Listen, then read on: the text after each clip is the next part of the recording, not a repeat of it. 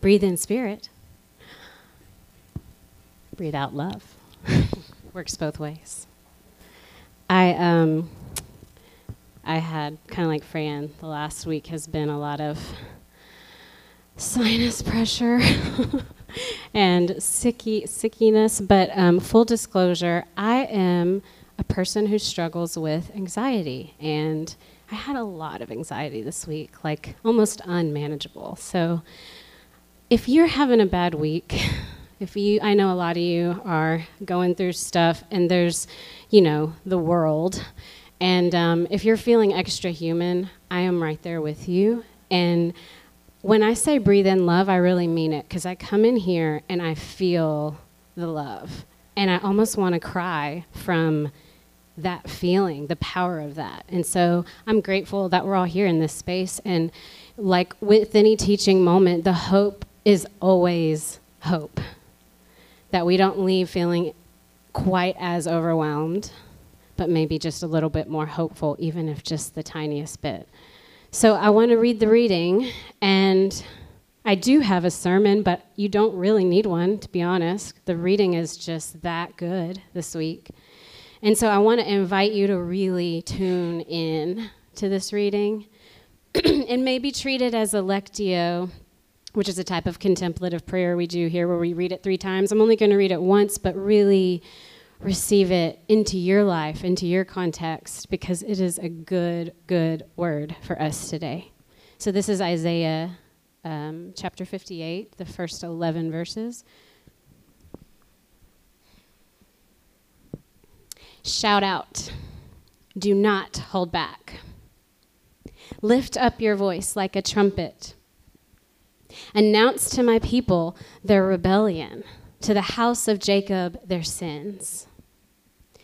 Yet day after day, they seek me and delight to know my ways, as if they were a nation that practiced righteousness and did not forsake the ordinance of their God.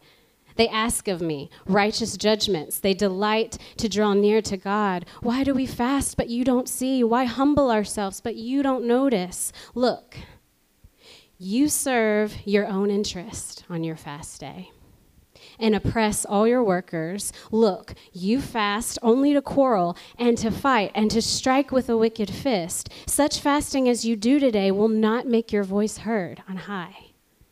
Is such the fast that I choose a day to humble oneself? Is it to bow down the head like a bulrush and to lie in sackcloth and ashes? Will you call this a fast, a day acceptable to the Lord? Is not this the fast that I choose? To loose the bonds of injustice, to undo the thongs of the yoke, to let the oppressed go free, and to break every yoke? Is it not to share your bread with the hungry and bring the homeless poor into your house when you see the naked, to cover them and not to hide yourself from your kin? Then your light will break forth like the dawn, and your healing will spring up quickly. Your vindicator will go before you. The glory of God will be your rear guard. Then you will call, and God will answer. You will cry for help, and God will say, here I am. If you remove the yoke from among you, the pointing of the finger, the speaking of evil, if you offer your food to the hungry and satisfy the needs of the afflicted, then your light will rise in darkness and your gloom will be like the noonday. God will guide you continually and satisfy your needs in parched places and make your bones strong, and you will be like a watered garden, like a spring of water whose waters never fail. We hear the voice of God through these words. And guys, I didn't even make that up. It was just already there. It was already there. Did you feel the power? It's because this text is a message of liberation. When I'm free, you're free. If you're not free, I'm not free. When we are all free, then we will know healing. And doesn't healing feel a lot like being free? And so this healing message is like balm to our own souls Like the text says, seeping deep into our parched places, filling us, making our bones and hope strong again, nourishing us. But it's not just an individual message. It speaks to an entire people, suggesting a collective healing, a collective liberation. It speaks to the oneness of creation as God, the Creator, intended it to be. This, right here, is why we do the kind of work we do around here. Despite people calling us heretics, despite the accusations that we are just too political, despite people suggesting we have watered down the gospel of Christ, we continue anyway. We continue calling out domination systems. Here's a few. Just a few. Every chance we get, week in, week out, we're not going to stop if you don't like it. There's lots of churches around. You could literally close your eyes and point, go walk in that direction, and there's a church that isn't calling out this stuff every week, but we're going to keep doing it. We're going to keep naming these oppressive power structures because they have us bound. We name them. We confess the roles we play in sustaining them. And we repent through the work of dismantling them. We do it not despite our being people of faith, but precisely because we are people of faith. We do it because this is what the ethos of Scripture reveals to us, from the Torah to the Hebrew Bible to the life of Christ and the early church before it became its own domination system. As a whole, our sacred text speaks an unending message of salvation, new life, what is to come, and what is to come is impossible without getting freed from what was and what is. So we need salvation, resurrection work, oneness work, peacemaking, whatever you want to call it. It boils down to liberation. And today's reading is a great snapshot of this ethos of liberation because of how God redefines the concept of fasting, setting a standard that shifts the focus from observance to action. It is a shift that requires much from the reader, calling us to move from doctrine-obsessed inaction to what I'm calling ambitious fasting. Ambitious fasting. Now more than ever, it's important we make this shift because the stakes are high. The stakes are high, and they will be high until every single one of us is free. Too many Christians focus on spiritual salvation, on this I'll fly away theological bent. And I'm telling you it's a cop-out because our God, Scripture tells us, is a God of not just otherworldly spiritual liberation, but entrenched in the here and now physical liberation, the kingdom of God brought to earth right now.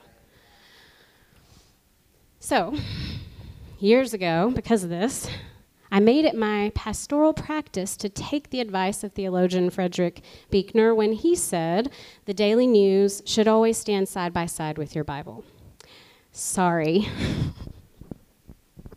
This is how I prep for sermons. I read our lectionary text, or whatever text for the week we have based on the theme, and I hold it in tension with the news. And let me tell you, this week was a doozy. Migrants and asylum seekers sent back to their deaths in El Salvador. We already know that's happening, but now we've got all this statistical evidence and proof of the actual numbers. Unending political turmoil. I don't have time to name it all, but including another anti-Muslim travel ban and an unprecedented partisan national prayer breakfast. And if you're at all involved in or privy to the news in Baptist life, an entire seminary getting shut down because, I don't know, people just want to learn and think for themselves and not be bound by very specific doctrine. So I'm reading this stream of awful news, except I'm reading it side by side with our reading from Isaiah when God literally says, quote, "Day after day they seek me and delight to know my ways," as if they were a nation that practiced righteousness and did not forsake the ordinance of God. And I wonder, who do we think God is talking to, if not us? What time is God speaking into, if not ours, right now? I believe the radical notion of fasting defined in this ancient text has some divine truth to offer us today. When I read it, I'm given a sense of what is required of us at present, and I think it can boil down to ambition. The strong desire to do or achieve something, requiring determination and hard work. Ambition is what we need to turn on and tune into, because it takes ambition to continue the work of dismantling and reimagining. It takes ambition to be peacemakers. It takes ambition to choose hope over and over and over again. It takes ambition to be a part of making change, being salt, being light, and believing in this God of liberation. It takes ambition to move from our tradition of doctrine-obsessed spiritual observance and into a posture of ambitious fasting, like the kind we see in Isaiah 58. Collectively, garnering our ambition is what it's going to take to continue forging ahead in these trying times. And so, it's really important that we direct each of our own ambitious energy toward spirit work and sift out the stuff of ego, because it is distracting us and wasting our time. I've been thinking about this on a personal level for several years now. For example, I've especially struggled with ambition and its place in my life ever since I had a kid, became a mom. On one hand, I want to direct my ambitions toward my family by being totally present with my child. I'm constantly worried that I'm not giving enough time or attention to parenting. At the same time, I'm so energized when I'm setting goals and working on things that are bigger than myself and outside of my tiny little corner in the world. And this constant juggle has led me to question my ambitions and how I decide where to direct my time and energy in light of them.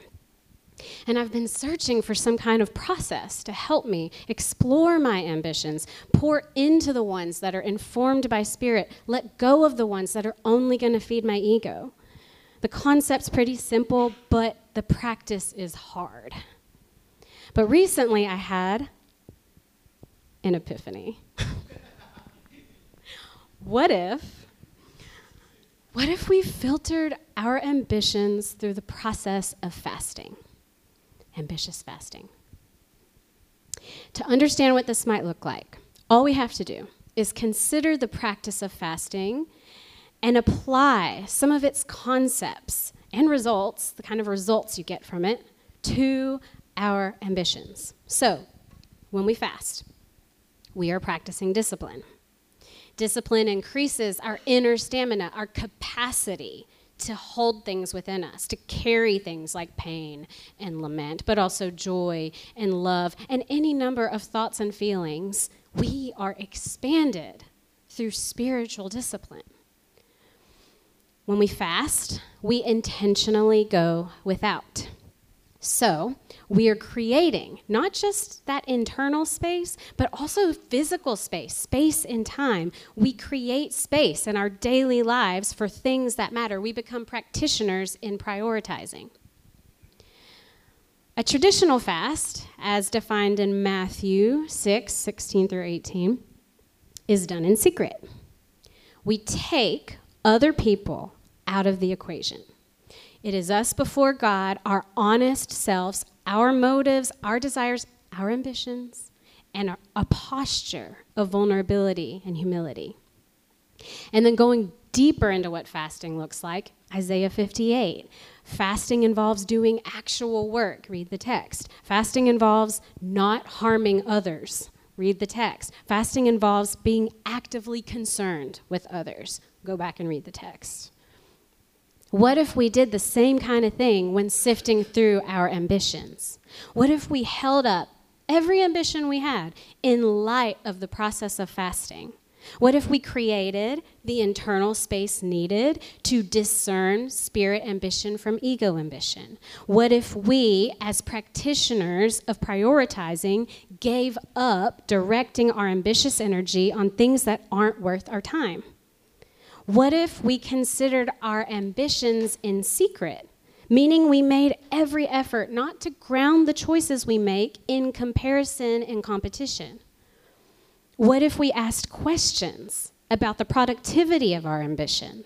Like, are we helping the world? Are our choices helping people, or are they hurting people? Are they helping our world, or are they hurting it somehow? This is just a snapshot of this process that I'm still trying to figure out, by the way. But it's meant to help us discern where our passions intersect with the needs of the world. When we can find that sweet spot, I think we're that much closer to fully living into liberation because we've put our own investment of energy into the oneness work of all people being free. And as a result, as the text says, and this is my paraphrase, we are continually guided by God, and our deepest needs are satisfied, and our spiritual bones are strong. We are nourished, and that source of nourishment never, ever, ever runs out. We are free. When I'm free, you're free. If you're not free, I'm not free. If you don't shine, I don't shine. That last part is a quote in your guide from Amina So and Ann Friedman, who coined the concept shine theory about 10 years ago. It's a practice of cultivating a spirit of genuine happiness and excitement when your friends, this is a quote from them, when your friends are doing well and being there for them when they're not. It's a commitment to asking, would we be better as collaborators than competitors? With the answer almost always being yes. Many believe that the Lizzo song Juice is a nod to shine theory, where she says, if I'm shining, everybody gonna shine. It's the best part of the song, and it's the first thing I thought about when I read our gospel reading for this week on salt and light. You are the light of the world, the text says. And I like how it follows up with a city, or in Paul's translation, a town, cannot be hidden. Notice it doesn't say a home or house. It says a city. Just like in Isaiah, this salt and light gospel message isn't only an individual message. It speaks into our fullness, our oneness.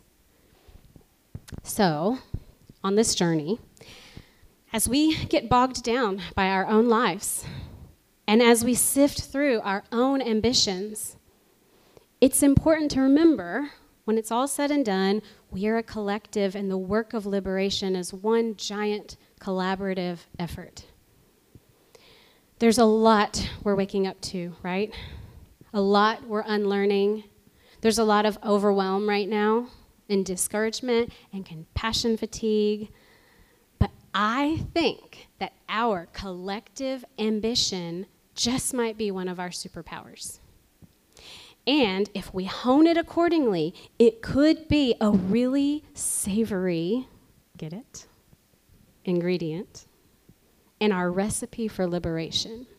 This getting freed, getting healed, this flourishing of all people in our common home.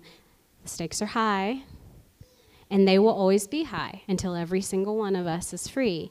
This is what it means to shine, to be salt and light in our world. So my prayer is this, that God would give us all a healthy dose of ambition right now, enough ambition to choose hope over and over and over again, and to borrow from our litany this morning, which I love, that God would give us the necessary discernment to do the work of Spirit, the energy to keep our saltiness, the fuel to maintain our brilliance. Help us to stay connected to you, God, so that we can be salt and light in our world and follow the teachings of Christ and the wisdom of the ages.